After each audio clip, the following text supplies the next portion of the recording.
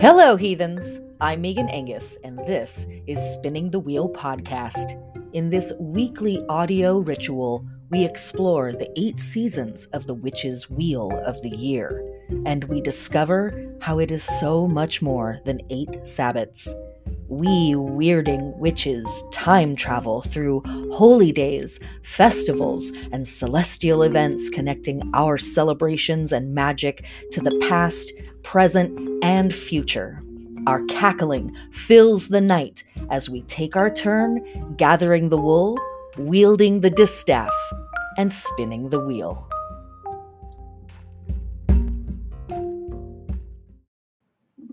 Happy Samhain season, witches, pagans, heathens, and all good people of Earth. We are officially in Samhain season. Thank you for joining me here on Ye Old Podcast. Let's get grounded in what we're doing, and let's take a look at what we've got coming up this week. I am, as usual, going to organize our information this week a little bit differently. You know me, this is an experiment. It is a ritual. and we are trying out new forms from time to time. We are in Samhain season. And if you have not, my Samhain class is up on YouTube. You can watch it there. It is also distributed video and audio on all major podcast platforms. Go check it out. Big, gigantic, ridiculous thank yous to my patrons who support my work and make it possible for me to offer those classes for free. Thanks, guys. Pretty cool. If you are a fan of this work and you would like to support it, you can send me a tip. You can subscribe to my Patreon for as little as $1 to just say, wow, gosh, Meegs, you're doing such a great job. If you subscribe at the Venus level and higher, that's $9 a month and higher, you get access to the workbooks and the calendars and the digital spells and all of the behind the scenes stuff. Along with like a whole bunch of tarot classes for each of the Sabbats that we work through. Folks that subscribe at the Mercury level, which is $5 a month and higher, get access to the weekly notes for the podcasts. Folks that subscribe at the Sun level, that's $23 a month, can schedule readings with me to work through the wheel and work through this material. We look at your natal chart, we can pull tarot cards, all of that good stuff. Thank you to everybody who supports this work. Thank you for being here with me while we work through this stuff together. I keep forgetting to say this part, but let me get it out of the way. Please comment, subscribe, whether you are watching my stuff on YouTube or you're listening to it on a podcast platform. Please leave a rating. Please leave a review. It helps so much. It's almost more helpful than subbing, honest to God. It's wildly helpful. If you love it, share it with your friends and family, your coworkers. That's always very humbling to me and really incredible when folks trust my work enough to share it with their loved ones. Yeah. So thank you. Thank you for all of that. Thank you. Okay.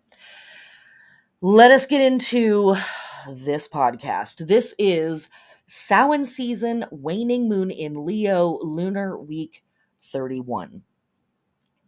If you have been here on Earth in the last, I don't know, 3,000 years or so, it's been kind of crappy. It has been especially bad, really the whole time, honestly. What are we going to say? Since October 7th, since 1948, since, 1492, like when did the bad times officially begin? Exactly. But what we are witnessing in this world is the death of dinosaurs. We are seeing the death of the patriarchy, the death of the kyriarchy. the death of these oppressive systems. They are, of course, trying to take us out with them. Yes, that is happening.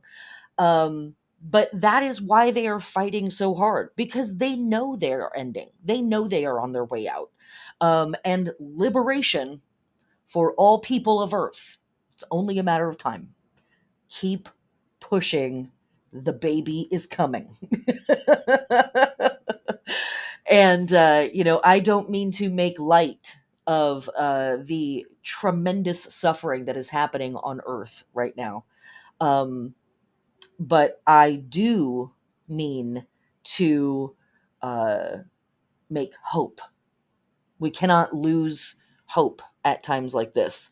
Um, we must keep pushing. We must keep pushing. Okay. That said, there are some links in the description of this podcast for information resources about ways to educate yourself on the history of Palestine and supporting the people of Gaza and the West Bank and Palestine at large.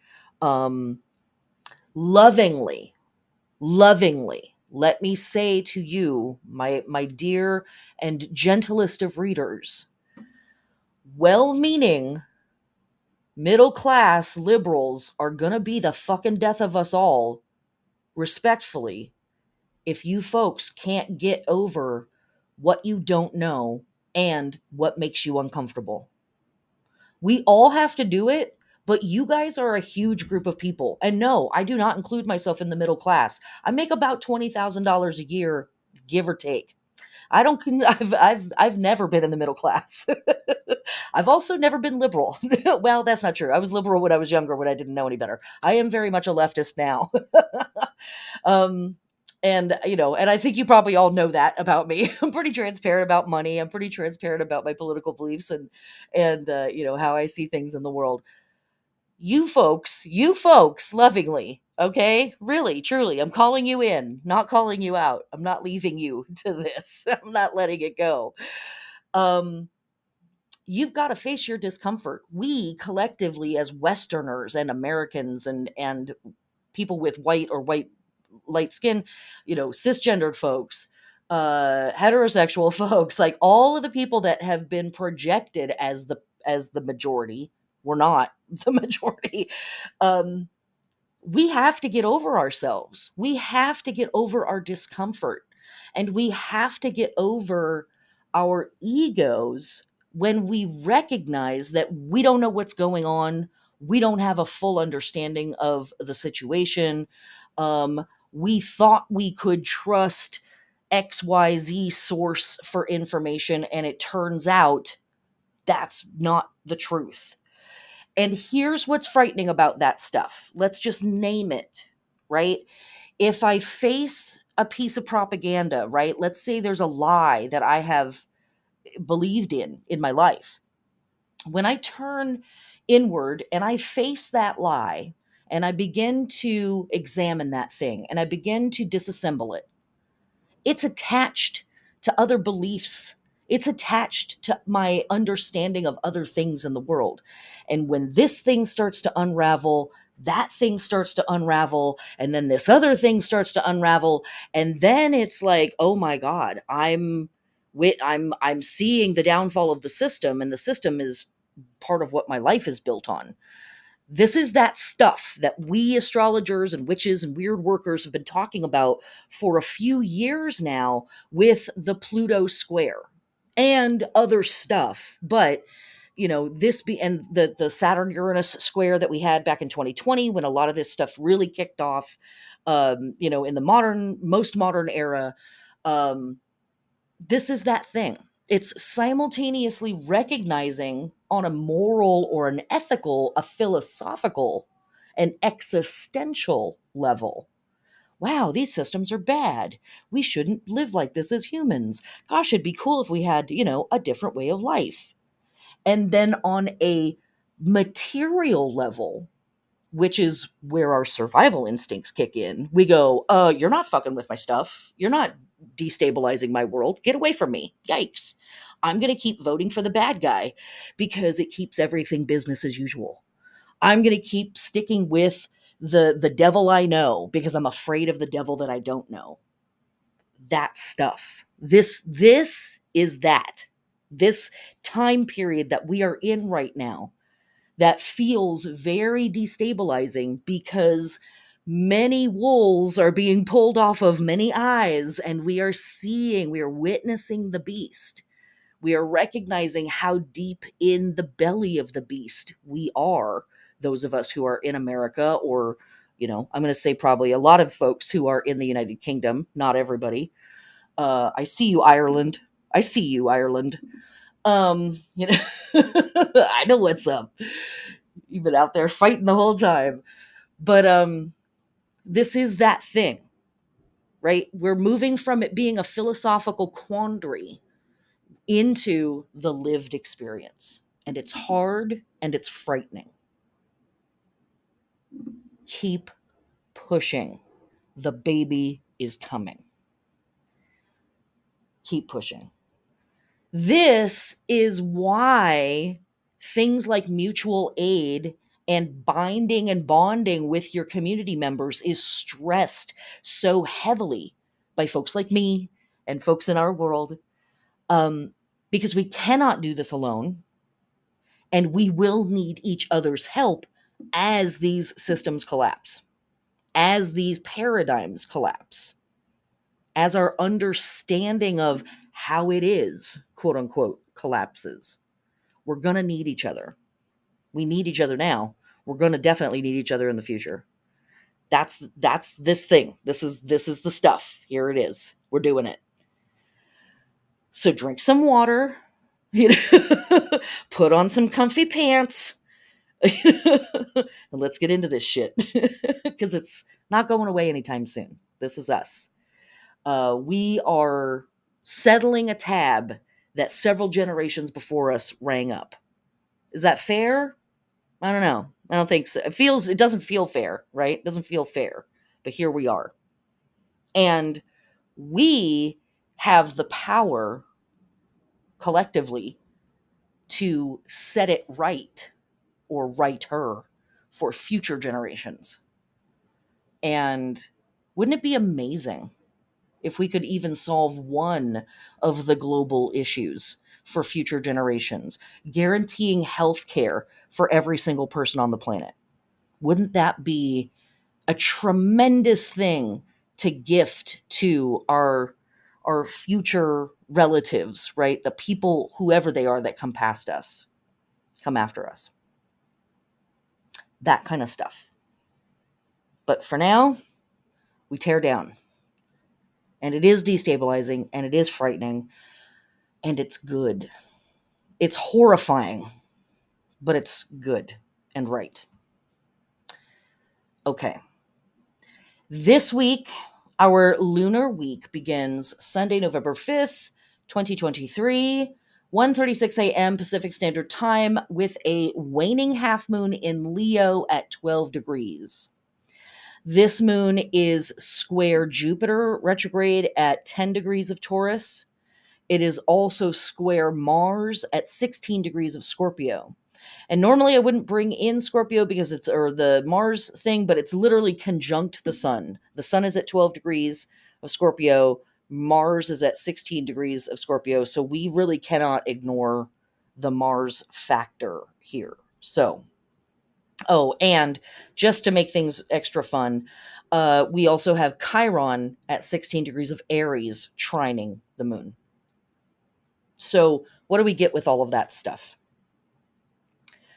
Well, we are in Scorpio season, right? So that's a fixed sign. And all of our major lunar phases are going to be moving through the fixed signs as well. So this one is in Leo.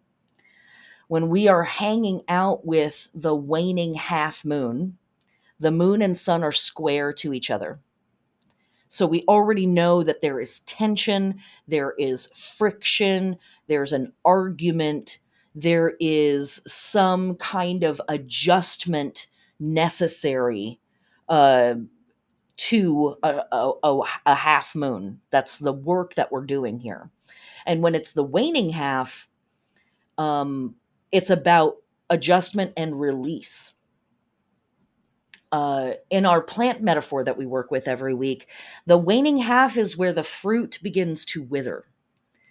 And we have to think to ourselves what needs to change in spite of, or maybe because of, our success or our failures. What is hard and what needs adjustment? What maybe needs to be released or let go of around specifically pride, power, leadership, risky behaviors, the need to be in the spotlight. We have Mars as a part of this square conjunct the sun. So the sun might be really wanting to identify with Mars. War, aggression, impatience, passion that can turn errant. Is probably the most diplomatic way I can say that. Mars is only concerned with what it wants and going after what it wants, driving in, thrusting in, pushing in, and getting what it wants, pushing into the future and grabbing what it wants now. That's Mars's concerns, generally speaking. In the best case scenarios, it's doing that on behalf of the collective, but Mars is definitely a solo planet, so it's usually really only concerned about its own needs. And then we also have Chiron as a part of that conversation, right? The sacred wound. And the thing that always hurts. And potentially the wisdom that can be gleaned from those wounds and our attempts to heal those wounds or deal with them in some way. And then we also have a square from Jupiter. And Jupiter embiggens. Jupiter puts a big magnifying glass on things, and it can make stuff way bigger than it needs to be. But sometimes when it exaggerates things, it makes it easier for us to see it. And so sometimes a square from Jupiter can be helpful in that it sticks that thing right up in our face and is like, yo, here it is. Like, you better deal with me right now. Hi, hello. But Jupiter also can bring fanaticism. It can bring dogma. It can bring in the negative and exaggerated sides of religiosity. Remember that Jupiter is connected to Sagittarius and Pisces. And Sagittarius can be very dogmatic and can be very fanatical. It can be very rigid in its beliefs, in its religious and spiritual, and specifically religious beliefs. And Pisces is very spiritual, but it wants to be a martyr. It leans into victimhood and it seeks the places of oblivion. Pisces is that energy that's like, what's the point of living? Let me just dissolve myself into the universe. So that's the energies that we're starting off the week with. This moon that is square to all of these energies. And, I think it's pretty dead on with what we're experiencing and seeing in the world, right? What's hard and what needs adjustment, what needs release around pride and power and leadership and risky behaviors and the need to be in the spotlight, all of that Leonine stuff. Leo can be magnanimous, it can be protective, it can be generous. But when we are squaring Leo energy, it doesn't want to do that stuff. It wants to be prideful and boastful and hog the spotlight and flex its power. So I think we're all on the same page with that stuff. How do we work with this stuff on a personal level? Well, for us as individuals, I think that this is a moment of adjustment around, again, as I was kind of saying at the beginning of the podcast, putting our egos down. putting our pride down and saying what I thought was true is not the truth. And rather than protecting my ego, and being sort of a diva about it all, let me get over myself a little bit and let me say, I didn't know. And you know what? It's okay. All of us didn't know at some point. But then you recognize that you don't know, and now it's your job to know. It's your responsibility to know. So in this, I hope that this is a moon that can help you put down any diva tendencies that you might have, put down any places where your ego is feeling sore or sensitive about what it doesn't know, and pick up your generosity, pick up your magnanimous attitude, um, and be big-hearted. But that's very difficult right now, right? I was having a conversation with someone the other day about this. This is that thing that so many deities talk about, being in touch with the heart of the world, being in touch with the pain of the world. And social media, and our technology in general gives us that opportunity.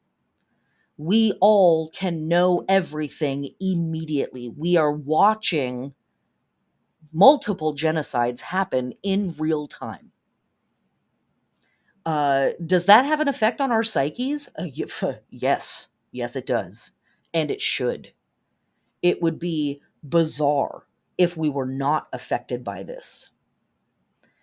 And so our moment in Leo here also is that moment of recognizing, the pain of the romantic, to not be able to live in the beautiful world that we know is possible.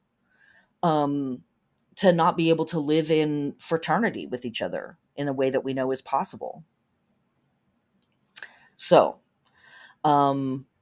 it gets said a lot, but let this moment radicalize you. and this is that. So what needs adjustment? What needs release around this stuff for you? And it's a square, so it is going to be difficult. It's going to be a funky internal conversation. It might be funky external conversations with other people where people are like, hey man, you've been saying XYZ since, the beginning of October. I got to correct you on some things.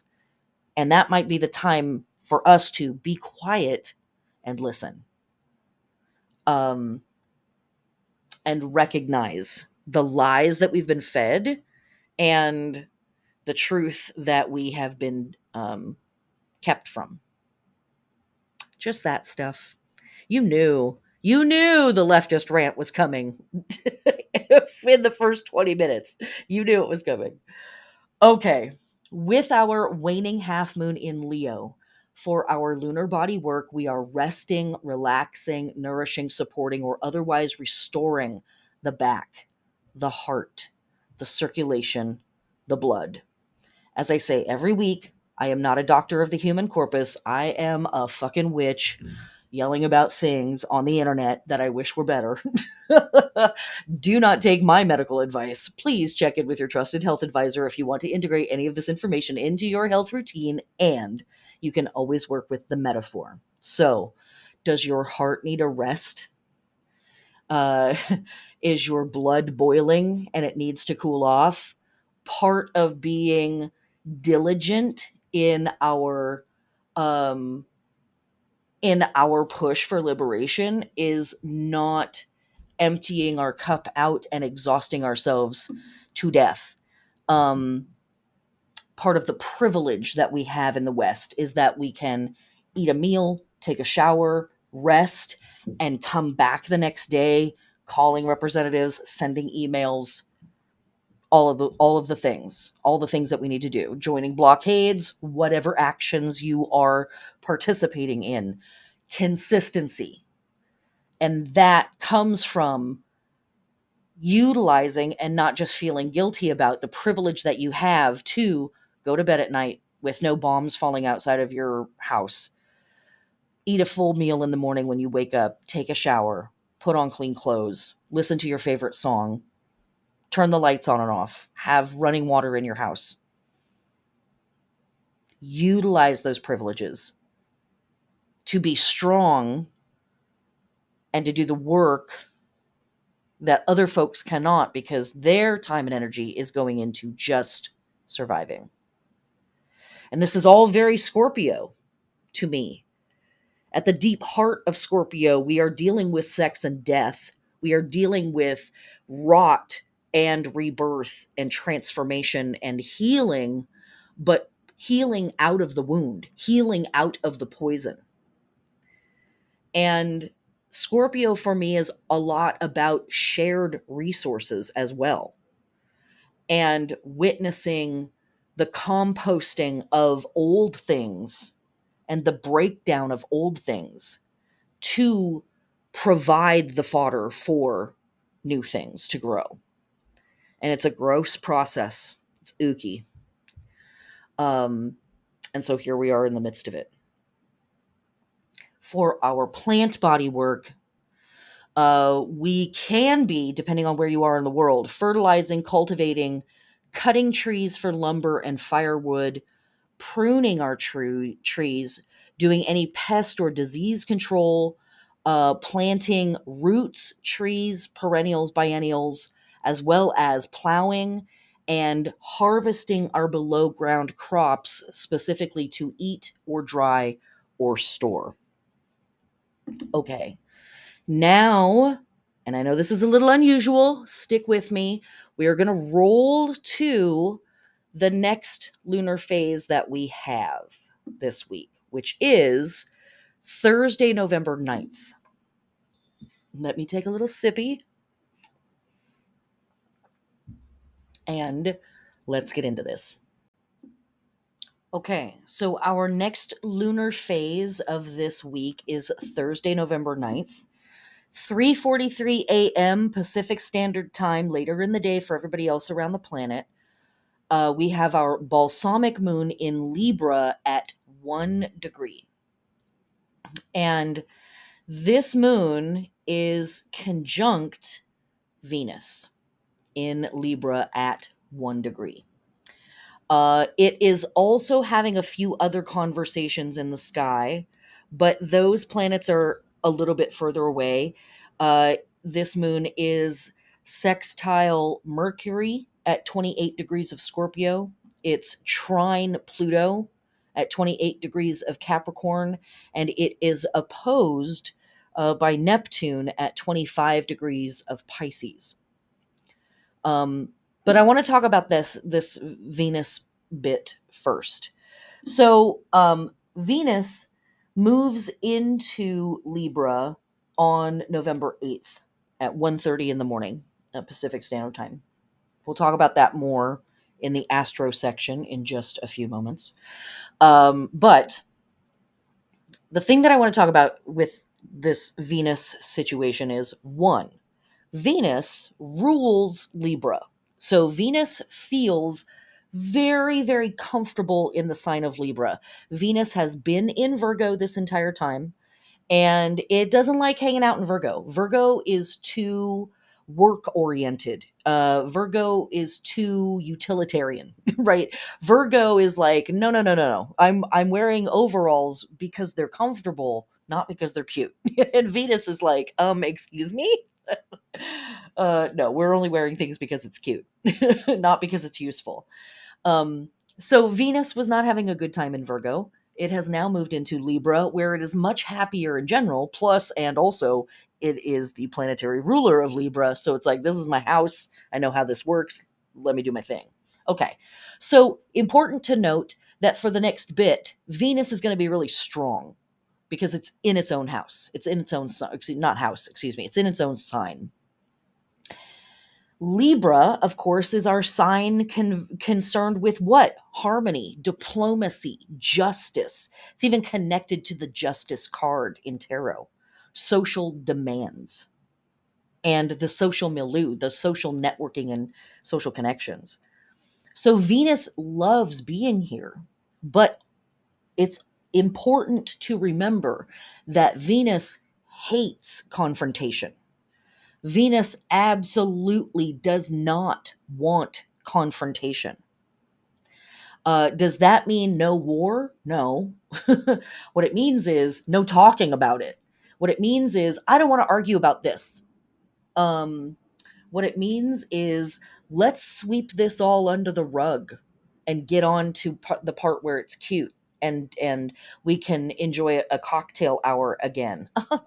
Pleasantries while the barbarians out there are doing whatever they're doing. That thing. And so as we move into the rest of this month, we may most likely, right? We're going to see a lot of diplomatic bullshit. Let's just call it what it is. Because the imperialistic nations of this world, I think, really thought they were going to get away with this with very few complaints. And I think they were not at all ready for the clapback for how loud it is and how widespread it is and how quick it is. Again, talking about dinosaurs, we got a lot of dinosaurs in our government here in America. I'm sure that's the truth in a lot of other places around the world. And they all think things run the way it ran 25, 35 years ago. They do not understand how fast things move these days. They are not keeping up with the kids. And I think that a lot of these countries, I mean, there was just a story published today or yesterday around, the U.S. telling Israel, you need to hurry up and do whatever it is that you're going to do because time is running out. People are flipping out and you got to go if you're going to go. Which is awful, right? It's already horrifying. It's already like unimaginably horrifying. And now the U.S. is encouraging Israel to pick up the pace and really go for it. So back to this moon. This moon is a balsamic moon in Libra at 1 degree, conjunct Venus. What are we doing with a balsamic moon? It always makes me think about vinegar, right? Of course, balsamic, but specifically the idea of distillation. We are distilling down everything that has happened for us in this last lunar process. And really, even further back from that, right? Because these are our first moons coming out of the eclipse window that we just had, a week ago, right? Week/2 to 3 weeks ago. And so these are our first steps into whatever is going to play out for the next 6 months based on those eclipses. Well, we've seen how it's playing out in the world, right? We've seen it. And so, what are we doing with the balsamic moon? We're asking ourselves, like, what did we learn? What did we earn? What are the results? This moon is all about the concentrated results. And it's also about the future pull. The balsamic moon is very pulled by the future. It's ready to turn into that new moon. It's ready to be done with this lunar phase and this lunar portion of the process and get into the next lunar cycle. Libra, social demands, justice, diplomacy, harmony. What are the concentrated results of this last month, this last lunar cycle when it comes to diplomacy and justice and social work? I mean, the punchline kind of writes itself, doesn't it, guys? It's pretty wild and it's pretty funky. And this is also why people practice astrology and witchcraft, is because it's like a weather report sometimes. And so how, again, do we work with this as individuals? Well, we can ask ourselves, what are the concentrated results of this last month for me? In all of the stuff that I got up to, but in particular, I can think about my friend groups. I can think about what is my conversation with the idea of justice? What is my internal dialogue and conversation with myself when it comes to issues of diplomacy and how nations get along with each other and all of that stuff? Again, remember this moon is sextile Mercury in Scorpio. So Mercury, the planet of communication and thinking and data, is very tuned in, dialed into the scorpionic attitude. And it's at 28 degrees and 49 minutes. So we could kind of round that up to 29 degrees. Pluto as well at 28 degrees and a few minutes. So we wouldn't necessarily round that one up, but we would in some astro systems.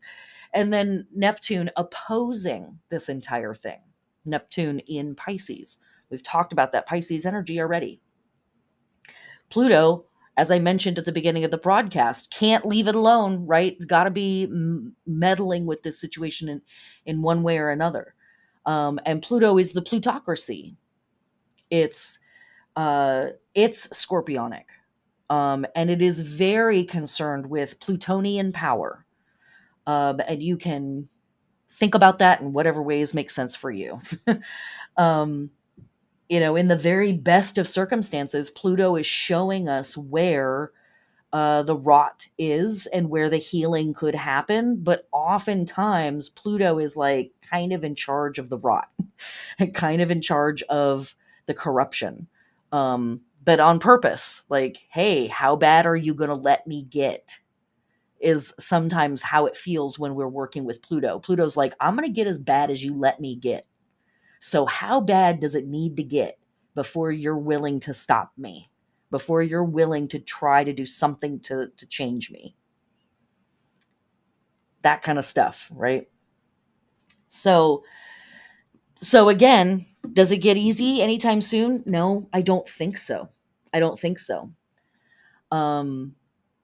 But again, these experiences, these lunar processes in our astrology are pointing the way. They're pointing to the work that we need to do internally, and they're giving us a vocabulary or a lens to look through at world events. Do I think, and we've talked about this here on the podcast before, but if you're new, do I think that the planets are causing these things? No, I do not. And yes, I know that a lot of astrologers do interpret astrology that way. Cool. Not here to argue about whether it's right or wrong. I'm just saying that when I look at this stuff, I think of the planets like road signs. If I'm driving on the freeway and I pass a sign that says LA in 100 miles, the sign doesn't make LA exist. The sign is letting me know that LA exists. And so that is how I interpret astrology. These planets are letting me know what the cycles are that we are in, and then I can move accordingly. Weather report. So the concentrated results and the future pull around social demands, diplomacy, justice, and harmony.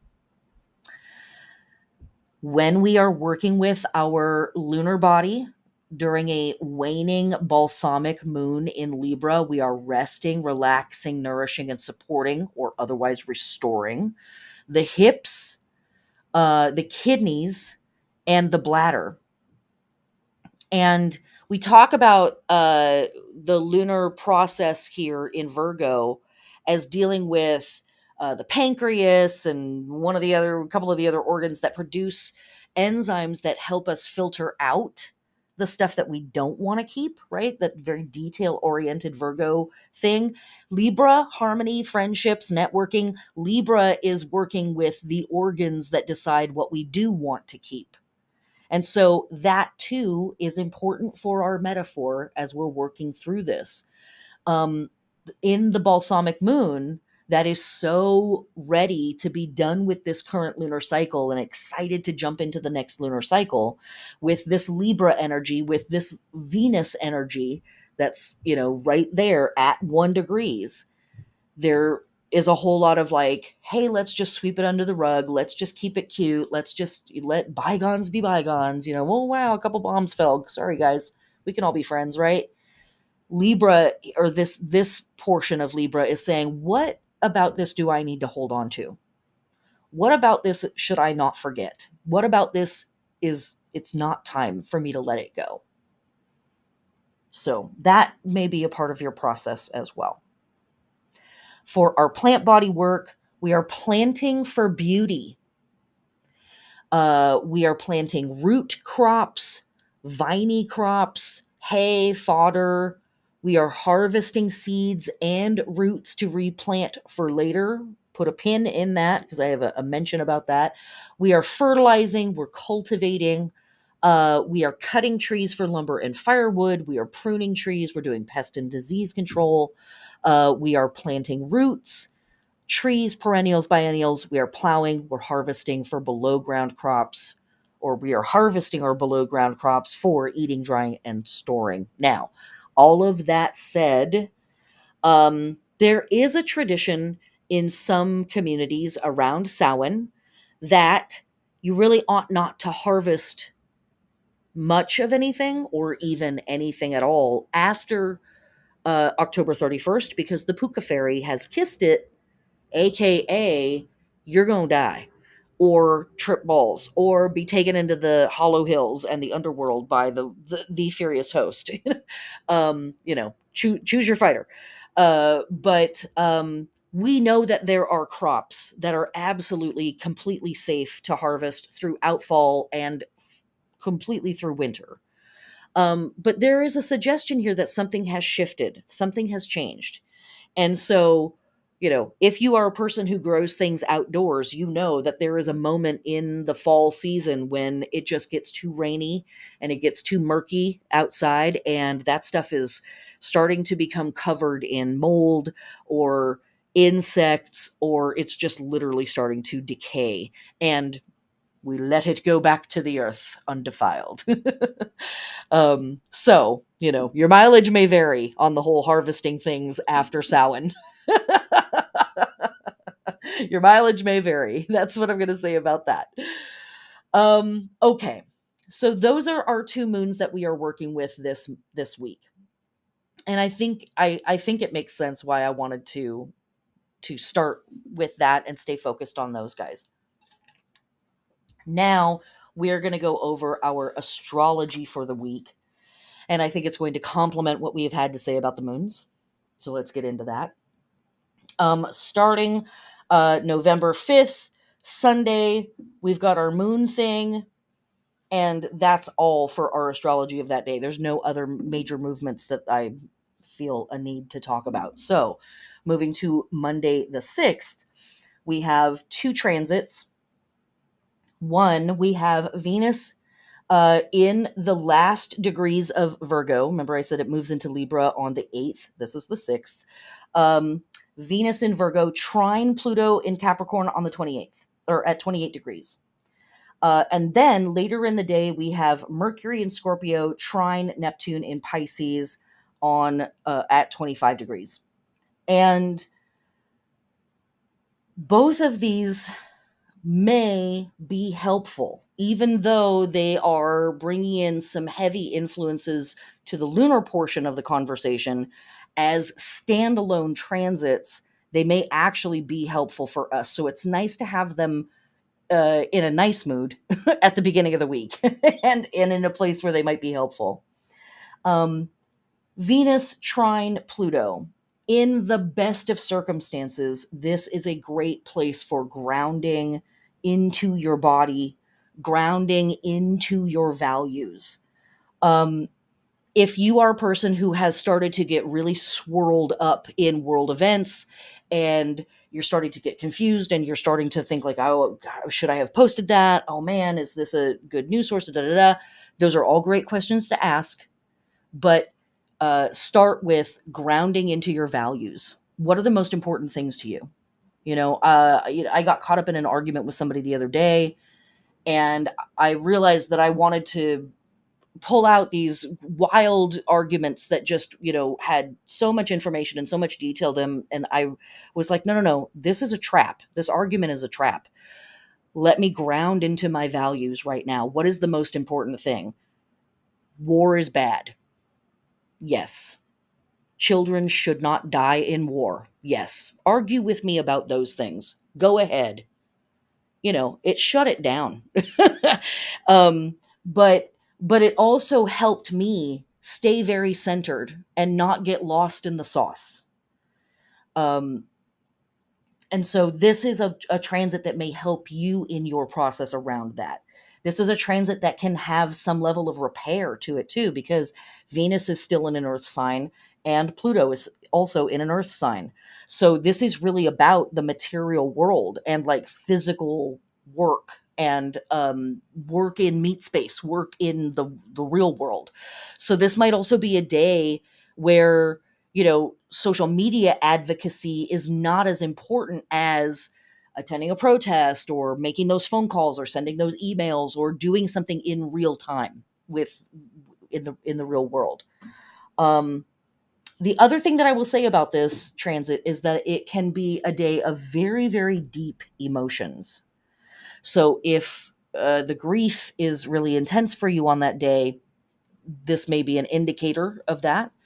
Um, and or from separate from world events, this might be a really fantastic day for having a deep, heartfelt conversation with someone that you've needed to have that kind of conversation with, and make that connection or repair that connection. And then later in the day, we've got Mercury in Scorpio trine Neptune in Pisces at 25 degrees. This is extremely spiritual. Um, Scorpio, water sign, Pisces, water sign. These are two of the three signs that are, naturally inclined to be a little more intuitive, a little more sensitive, whatever. Everybody can do it, but in different ways. Um, and Mercury and Neptune are like, let me think about spirituality. Let me talk about spirituality. Let me research spirituality. But this can also be a place where secrets are revealed. Um, Collectively, these two transits, I think, can be really supportive, and uh and they may feel like a moment where you can breathe a little bit or relax a little bit, um and do some repair. um this type of supportive astrology is not going to last through the month, and we have a bit of it this week, so I highly recommend that you utilize these more positive and supportive transits this week. Okay. Tuesday the 7th, nothing of note. Wednesday the 8th, as I said, we have Venus moving into Libra, where it is in rulership, so it is very stoked and also excited and glad. In a vacuum, in a neutral setting, Venus in Libra is extremely flirtatious, is very lovely, is quite cute. Um, Very concerned with justice, but can kind of be a little superficial about it. Sorry, Venus. Sorry, that's the truth. Um, so we may see a lot of performative bullshit, respectfully speaking, especially with the week starting off with the waxing or the waning square in Leo. Little performative, yeah, maybe could be a little bit. But again, aside from that, Venus in Libra is a fantastic time for zhuzhing up your wardrobe, for making things cute in your house, going to get a cute haircut, all of that stuff. For really like feeling yourself and coming into like looking good and feeling good, eating tasty food, listening to your favorite songs, burning your favorite incense, all of that stuff. This is what's up. Venus in Libra is like, I'm going to enjoy it and it's going to be cute and all of us are going to look good. So get it right. And then later in the day, we have Mercury in Scorpio, sextile Pluto in Capricorn at 28 degrees. Again, supportive. Again, a helpful transit, most likely. This is a transit that can really assist in deep, profound, and clear, direct communication. Um, Healing conversations. Um, Another fantastic day for really intense research. Um, and an interesting thing with Mercury trine Neptune and with Mercury sextile Pluto, both of these transits can indicate secrets being revealed, hidden information coming to light. And so, all at the same time, more horrors may yet come to the surface, and at the same time it might be a, well, now we all know, now the cat is out of the bag sort of a moment. um it may be some honest to God good news. I don't know, maybe our congress people are going to stand up and grow a spine. We'll find out. um but again, this may be just moments for you in your personal life where you have this moment of clarity and emotional support and mental fortitude to dive deep with Pluto, with loved ones or family or friends, and have some deep conversations and get things clear, um, and get things back on track with your people. Could be that. Okay.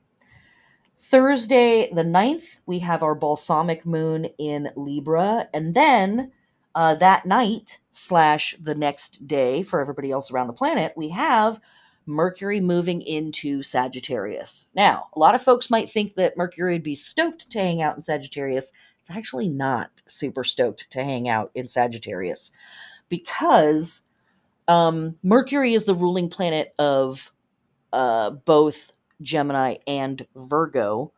Gemini opposes Sagittarius, and Virgo is square to Sagittarius. They are all mutable signs.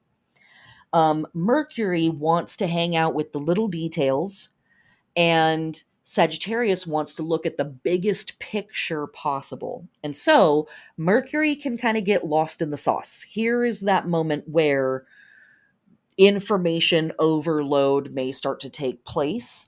And back to what I was saying at the beginning of this, grounding into your values might be the way to find yourself again if you get lost in a conversation with somebody, or lost in your research, or trying to learn more about what's happening in the world. um Mercury and Sag can have a hard time because it's like, hey, I want to gather all the data. And Sagittarius is like, are you sure about that? Because I have all of it. Like, I have all of the data is here. Like, it's as much as we could fit. And Mercury is like, oh, that's a lot. And so, uh, that's how it can be hard for Mercury in Sag. It's like, oh, too much information, too much data. I don't know where to go. Spinning in circles. Where it's awesome is that our thinking becomes more expansive and hopeful. Our conversations are more optimistic and expansive, and we are more open minded and more broad minded. We are excited to find out about what we don't know. Sagittarius has that whole travel thing connected to it, and like long distance travel. Long distance travel can sometimes literally mean flying halfway around the planet. Hooray. We love a trip. But it can also mean, going on a trip. And it can also mean meeting somebody from a faraway place, or talking with people that have a radically different worldview from you, and the outcome being that your understanding of yourself and your understanding of the world at large is broadened and expanded through your research, your conversation, your experiences with this stuff that's different for you. So it can be difficult for Mercury, but we can work with it, and it could be really, really helpful given some of the challenges that we have going on the planet at this time. Okay, Friday the 10th, we have Mercury in Sagittarius, square Saturn in Pisces at 0 degrees. So, as I said, we have a little bit of helpful astrology, and then we don't have helpful astrology after that. um, and so this is, in a way, we could say this is the beginning of the hard times. um, this is dogma. This is conservative thinking. This is very stiff and concretized. Saturn wants to stick with the tried and true, wants to stick to tradition. It wants to stick with what's already been established.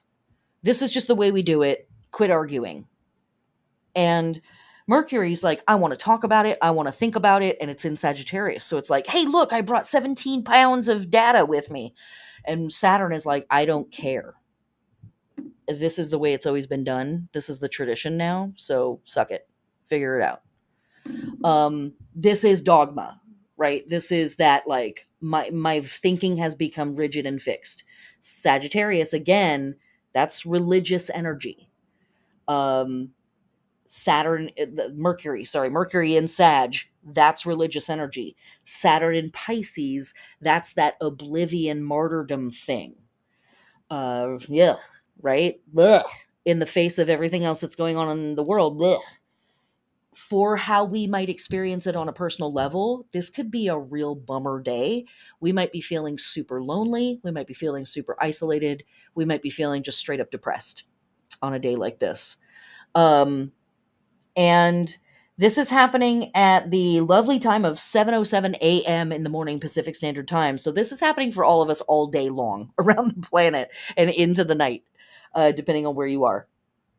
And it's a Friday, right? Not a super fun way to set up the weekend. But if there is a positive way to work with this aspect, it's a square, so it's fussy by its very nature. But if there is a positive way to work with this aspect, this is another great day for study and research by yourself. And spending time with yourself and, getting some work done.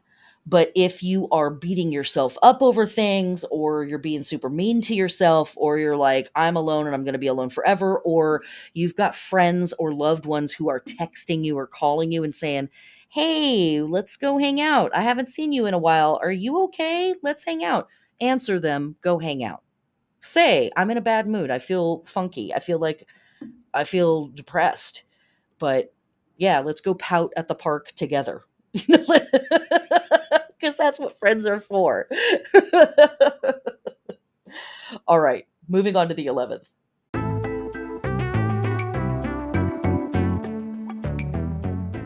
But before that, how about an ad? Okay. If you love this podcast, you can support this work through Patreon. Thank you a bajillion billion times. See, the sirens are going off even as I say it. Thank you so much to my patrons. You guys don't even know. You don't even know. Thank you so much. You can sub for as little as $1 if you just think this podcast is dope and you want to support it. I don't run ads on the podcast, partly because I don't want to, and partly because I won't get paid even if I do. So screw them, man. You can sub, as I said, for as little as $1 or $5, even if you want to just support the podcast. And this is plenty of information. But if you want even more information, extra podcasts, extra videos, extra information about the Wheel of the Year, magical practices, tarot, etc., subbing at the higher levels, you get all kinds of cool free stuff. And at the even higher levels, you get free readings every month with me to be able to integrate all of this information into your personal life based on what's going on in your natal chart and all of that other good stuff. Join and change your life forever. Or, whatever. Thanks so much for the support. If you can't support financially, I completely understand, because life sucks on Earth right now. It's too expensive for everything. Tell a friend, share it on social media, give it a thumbs up. If you're feeling especially hedonistic, you can leave a rating or a review. All right, that's the end of the ad. Let's get back to the podcast.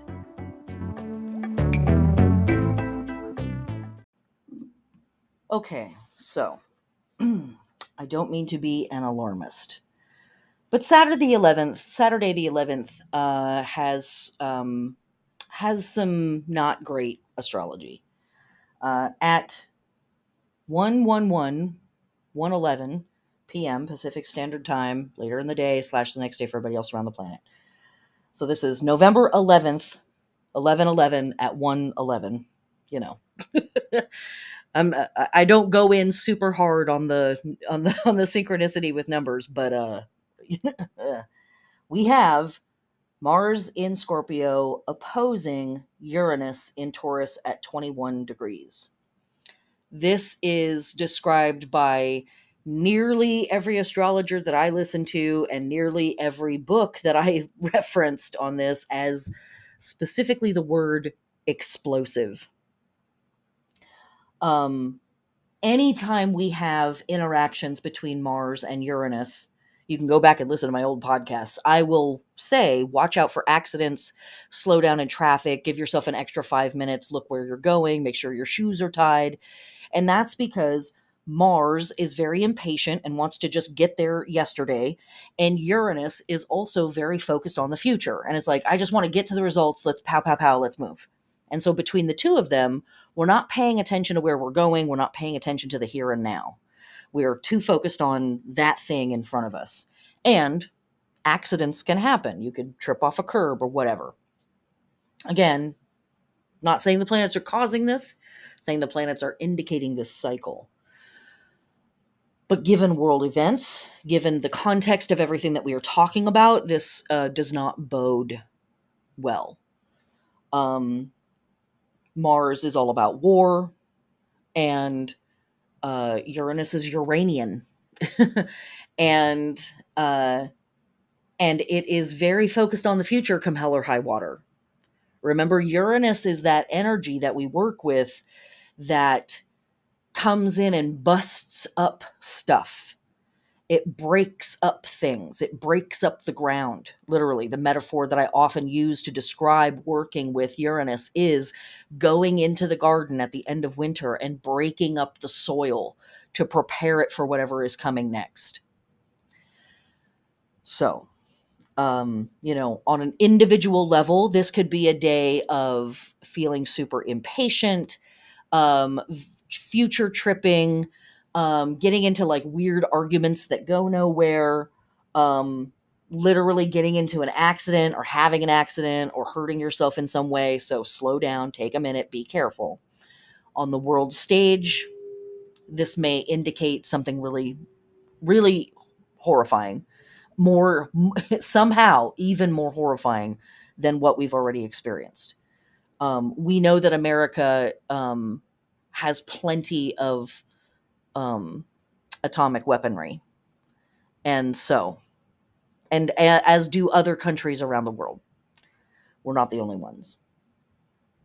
And vengeance, is an element in the combination of these two planets. Again, bringing it back to the personal level, when we're dealing with Mars, and I don't go in for the medical astrology. If you work with me, I always say this. Like, I don't do medical astrology, but when we're working with Mars, things can get inflamed. They can be irritated. They can be infected, hot, puffy. Mars is about cutting. There can be surgery involved. There can be blood. When we're dealing with Uranus, it's about the nervous system and feeling shock, feeling disassociation that can come with that. And so if you're a person who has anxiety, this might be a day where you really need to put your systems in place, have your helpers ready to go, your people, your systems, whatever it is, your smelling salts, like whatever it is, you may need to have that stuff ready a day in advance just to make sure that you've got it if you need it. If you're a person that has problems with your nervous system, you might, again, same thing, put your systems in place that you need to take care of yourself. And again, not a doctor. So, lady on the internet yelling about peace. But 11/11 at 1:11, not super duper great. Shocking, explosive, frustration, vengeance. Okay. And then Sunday the 12th, we don't have any astrology of note. November 13th, that's our new moon in Scorpio.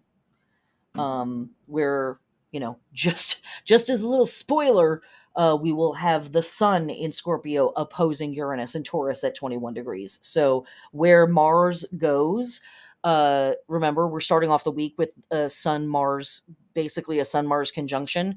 It's continuing through into next week. So that stuff. Okay.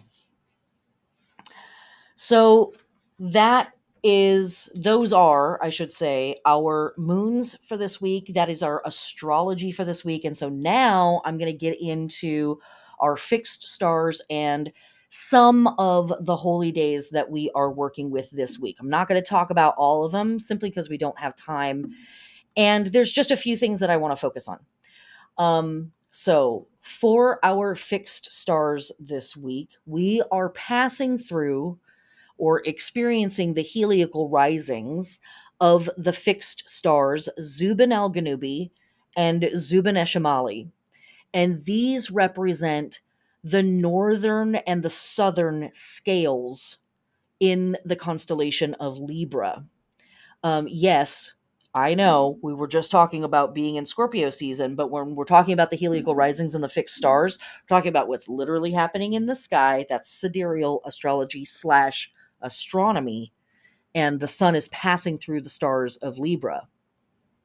And so hanging out with these stars, there's interesting symbolism here. Zubin el-Ganubi has been considered part of Scorpio. Zubin Eshemali is also at times considered part of Scorpio, has been considered part of Scorpio. At other times, some of these stars in Libra were considered part of Virgo. So there's sort of this sharing or maybe a tug of war over this small little stretch of the sky between Virgo and Scorpio. And these two stars represent this idea of the full price and the price not paid, or the not full price. And there's a lot more to these phrases than, unfortunately, like what I have time to get into here. But ultimately, what it's talking about are the two scales in Libra, and one of them being the right weight and one of them not being the correct weight. When we think about Libra, we think about balance, right? We think of that sign of Libra, the scales. And this is something that I talk about pretty extensively in my 2-hour lecture on the Justice card, which is available for patrons. And we might think of the scales of Libra as static, as holding perfectly still and holding this balance. But in fact, a word that is magically associated with Libra is action. Another word is karma. And it's because there is this constant rebalancing. There's a constant movement. There's a constant swaying between the two sides. One's too much, one's not enough. Now it's the other, back and forth and back and forth. So there is this constant movement, not a static thing of perfect balance, but an ever an ever seeking of balance when we're hanging out here in this sign and with this symbolism. So when we're hanging out with these two fixed stars, there's this suggestion of one thing being in balance with the universe and one thing being out of balance with the universe. And Zubin el-Ganubi specifically is the southern claw or the southern scale on the scales of Libra. And it is a fixed star that has a bad reputation, like straight up bad reputation, malevolence, obstruction, unforgiving character, violence, disease, lying, crime, disgrace, poison. Symbolically, it's called the insufficient price. Disgrace, criminality, war, confiscation of possessions during times of war, specifically connected to this. and again, it's like, I I don't need to make anything up. The truth is weird enough, right? um and we've talked about this before on the podcast, but I'll say it again. I'm getting a lot of this information from the astrologyking.com website and their information about fixed stars. That's not the only website I go to, but it's the one that I often am quoting here. And I just want to read this little bit of stuff. The South Scale was classified by Ptolemy as a Jupiter Mars star, meaning that the star kind of has the vibes of Jupiter and Mars. Not unfitting for the prime star in the sign, which has so much to do with justice, whose feminine personification on the dome of London's Old Bailey Court is a lady with the scales of Libra in one hand and the Martian sword in the other. Jupiter is fair and merciful, even though they must point a sword to the guilty, beneficent to the plaintiff who has been wronged. Not that human judges always measure up to that high ideal, and that means all of us in our judgment of others, not just those paid for the job. The South Scale, as an astrological feature, contains all of that allegory. Well aspected and on the right planet in a horoscope, we have someone of courage to fight for the right, but generosity to his opponents when they are defeated. If harshly aspected, especially to Mars, Saturn, or the moon, justice may well take a back seat to vengeance. Such a person does not do well to get into any kind of job where he can use his power, for surely he will himself live to regret it in public discourse, or in public dishonor or worse. It goes on, but I think you get the sense here. Right? Tough stuff, harsh judgment, and also the opportunity to put yourself in a place where you get to screw people over, and tip the scales in your favor if you are so inclined. Hanging out with the fixed star Zubaneshmali. And side note, both of these names are Arabic. They come from the Arabic. Zubaneshmali is the northern claw or the northern scale, and it is symbolically called the full price. And this is a star that is connected to positive events, positive thinking. It's, as old astrologers compared this star to the energy of like a mix between Jupiter and Mars, this star is compared to a mix of Jupiter and Mercury. And so it's expansive in its thinking, it's beneficent, it is optimistic, it's hopeful, it's aimed towards honor and happiness and high ambition. You know, walking the most honorable road, and giving the fair price, right? Being fair in and judicious in its use of its power or whatever. I don't know if we're going to get any of that this week. Unfortunately, I don't know if we're going to get any of that this week. But those are our two fixed stars that we are working with this week.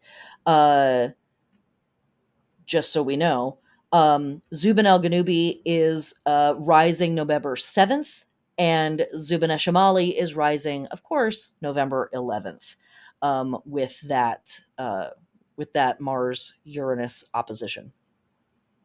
Okay, so now let us get into a little bit of our holy days this week. We have a lot of stuff going on, but we have too much to focus on.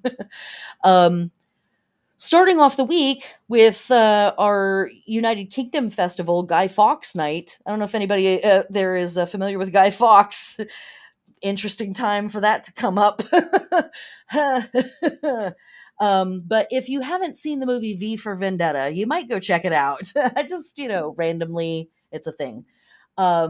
Remember the 5th of November. And Guy Fawkes was a person who stood up or attempted to stand up to the monarchy and was going to blow up Parliament because he was pissed off about taxes and a bunch of other stuff. But he has become the symbol of people who speak truth to power and attempt to stand up to world governments um, on behalf of the people. I'll just leave it at that. Uh, Other stuff happening this week. November 5th, also, I will mention this is the death date for Frater Mathers, very, very, very influential magician, member of the Golden Dawn and many other folks, many other magical groups. Running from November 6th through the 30th, we have our Leonids meteor showers. You can look that up on space.com or timeanddate.com or whatever to find out if you'll be able to see them in your area and what direction of the sky they will be coming from. Okay. Also on the 6th, we have this week we have an interesting collection of festivals. November 6th, we have from our Babylonian friends and ancestors the birth of Tiamat, from our Egyptian friends and ancestors the night of Hokama'at, from our global pagan friends and ancestors we have Witches' Remembrance Day, from our pagan friends and ancestors running from November 7th to the 9th, we have the Feast of Divine Justice. Also on November 7th, we have Old Celtic New Year / that is the date for solar Samhain this year. That's when the sun will be at 15 degrees of Scorpio. And this would have been the date back in the day when Samhain was celebrated. And also this week, November 10th, from our pagan friends and ancestors, we have the Feast of the Furies. And then November 11th, from our Egyptian friends and ancestors, we have the killing of the enemy of Set. And from our Irish friends and ancestors, we have Lunar. And so collectively, this is a whole run of festivals and holy days that we see here in the heart of Scorpio season, right? Passing right through the middle of the sign, that are dedicated to dark goddesses that are crones, goddesses of death, goddesses of change and transition, as well as things like Witches' Remembrance Day, Feast of Divine Justice, Feast of the Furies, where there is also this calling back to, and I also should say, Lunatishi, this calling back to goddesses and other feminine archetypes and really other just pagan archetypes that have been suppressed, that have been oppressed, that have been erased, that people have tried to destroy. Remember,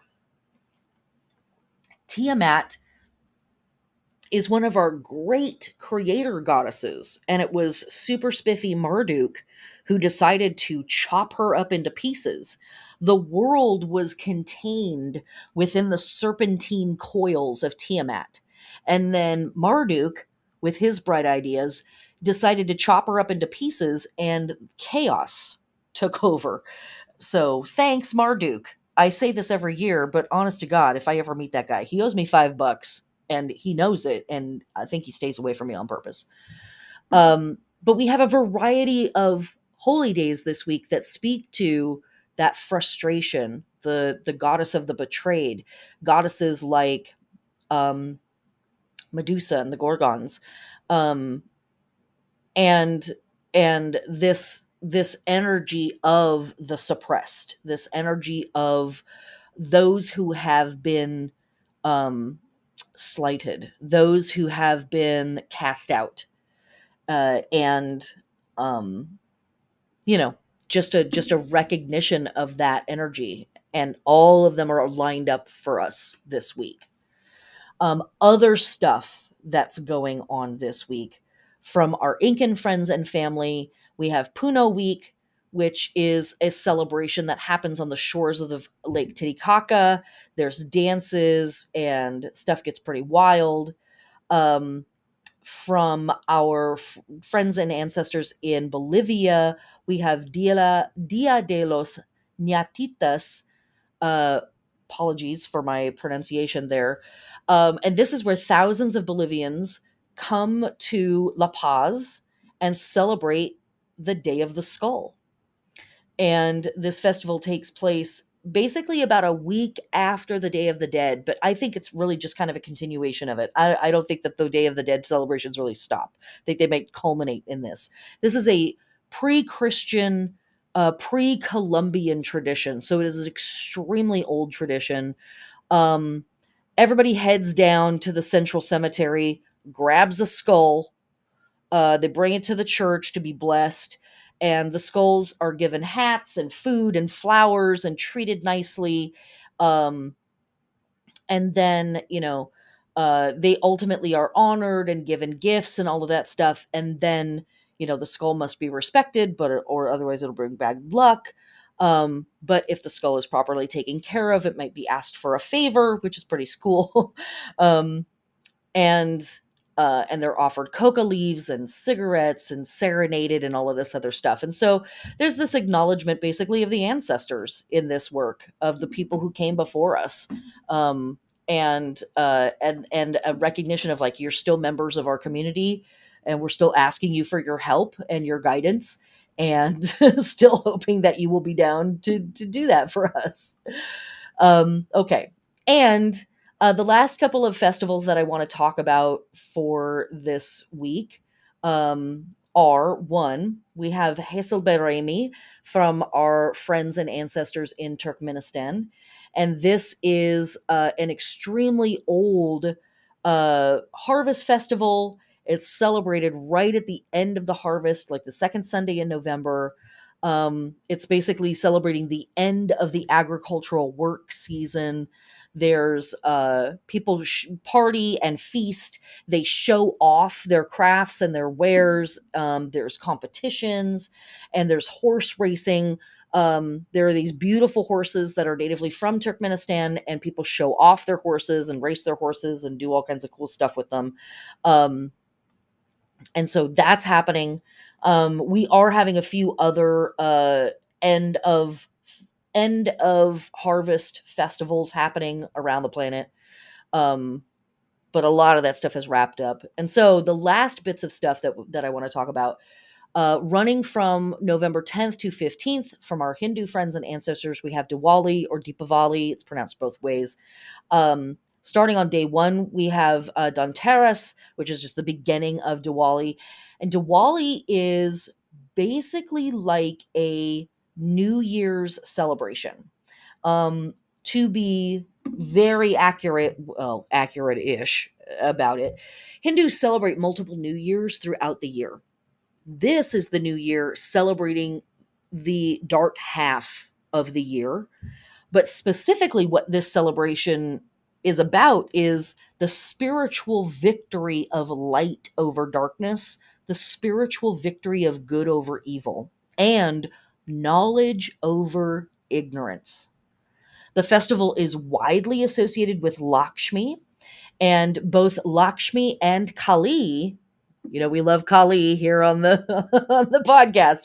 They both have their pujas, or their big festivals, November 12th, just before the Scorpio new moon. This festival is connected with those goddesses, as well as Rama, Vishnu, Krishna, Yama, Durga, Hanuman, Ganesha, etc., etc. It is a huge deal. It is a very, very big deal.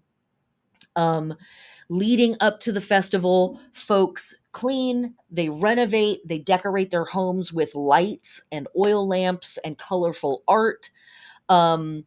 People will try to go buy a new piece of clothing or get a new piece of clothing to have something that represents newness. If they can, if they have super spiffy clothes, they wear those. Everything is lit up. The yard, the house, everything is lit up.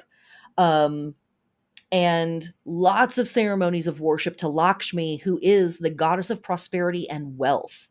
There is a big Lakshmi prayer in the Mabon book, because sometimes this festival falls at the end of Mabon and sometimes it falls here in Samhain season. But there's a big prayer dedicated to Lakshmi there for anybody who would really like to work with her. They light fireworks. They partake in family feasting. It's a major hoedown. It's a major hoedown. And and again, the emphasis here is about bringing light in to the darkness. And I love that there is that stress on not just good over evil, not just happy over sad, not just, oh my gosh, the sun's going down earlier, so let me put up some more string lights. Specifically, knowledge over ignorance. That's what's up. That's what we have to call in right now. As I said at the beginning of the podcast, knowledge over ignorance. We have to face our discomfort. And this holiday is giving us, well, a lot of the holidays this week are giving us an opportunity to mourn, and they're giving us an opportunity to tap into those parts of our own cultural histories and genetic histories where our people were colonized, where they were oppressed, where they were suppressed. Um, and not necessarily letting go of that rage and that anger and that pain, but then utilizing a festival like Diwali and the beauty that's in that as a place to transform that rage into momentum, to challenge the ignorance in yourself and call in the knowledge and the open mindedness that's required for us to move forward as a species. I mean, you've heard me say it here before, but we have to figure this out as a species, or we're gonna fucking die. I mean, that's what's up. Like, there we live on a ball. There's no corner on a ball, right? There's no little place where I can go tuck myself away and be extra extra safe, and let you all fight it out. Like, it's all gonna come to our front door eventually. And so let us light a candle and not just curse the darkness right now. Literally. Okay. For our witches work this week, our tarot card is death. I know that we have our New Moon and Scorpio at the end of the week. And so maybe you want to save the death card for that. If you do, I think this week could also be a great time for working with really any of the cups cards that are associated with Scorpio. So, Five of Cups, Six of Cups, Seven of Cups, Five of Cups certainly is very appropriate this week, in this time period that we are in. Um, if you feel like you are having a hard time being open hearted, maybe working with the Six of Cups. If you feel like you are having a hard time separating out fact from fiction, maybe work with the Seven of Cups. If you feel like you are having a hard time really coming into touch with your grief and understanding how to work with it and then work through it, how to hold it, and still move in the world, maybe the Five of Cups. I think any of those tarot cards could be helpers for us. Our witchcraft work, call your fucking representatives. Be a menace. You voted these people into office. Make them work for it. Be a problem to these people. Send 1,000 emails. Make a ton of phone calls. Put a sign in your window. There's potentially some actions on Wednesday and Thursday this week on a local and national level. You might check around online and see what's up with that, and see if those are things that are appropriate for you to participate in. This is witchcraft. This is witchcraft. It is imperative right now for us to light a candle and not just curse the darkness. Keep pushing. The baby is coming. Blessed be, witches.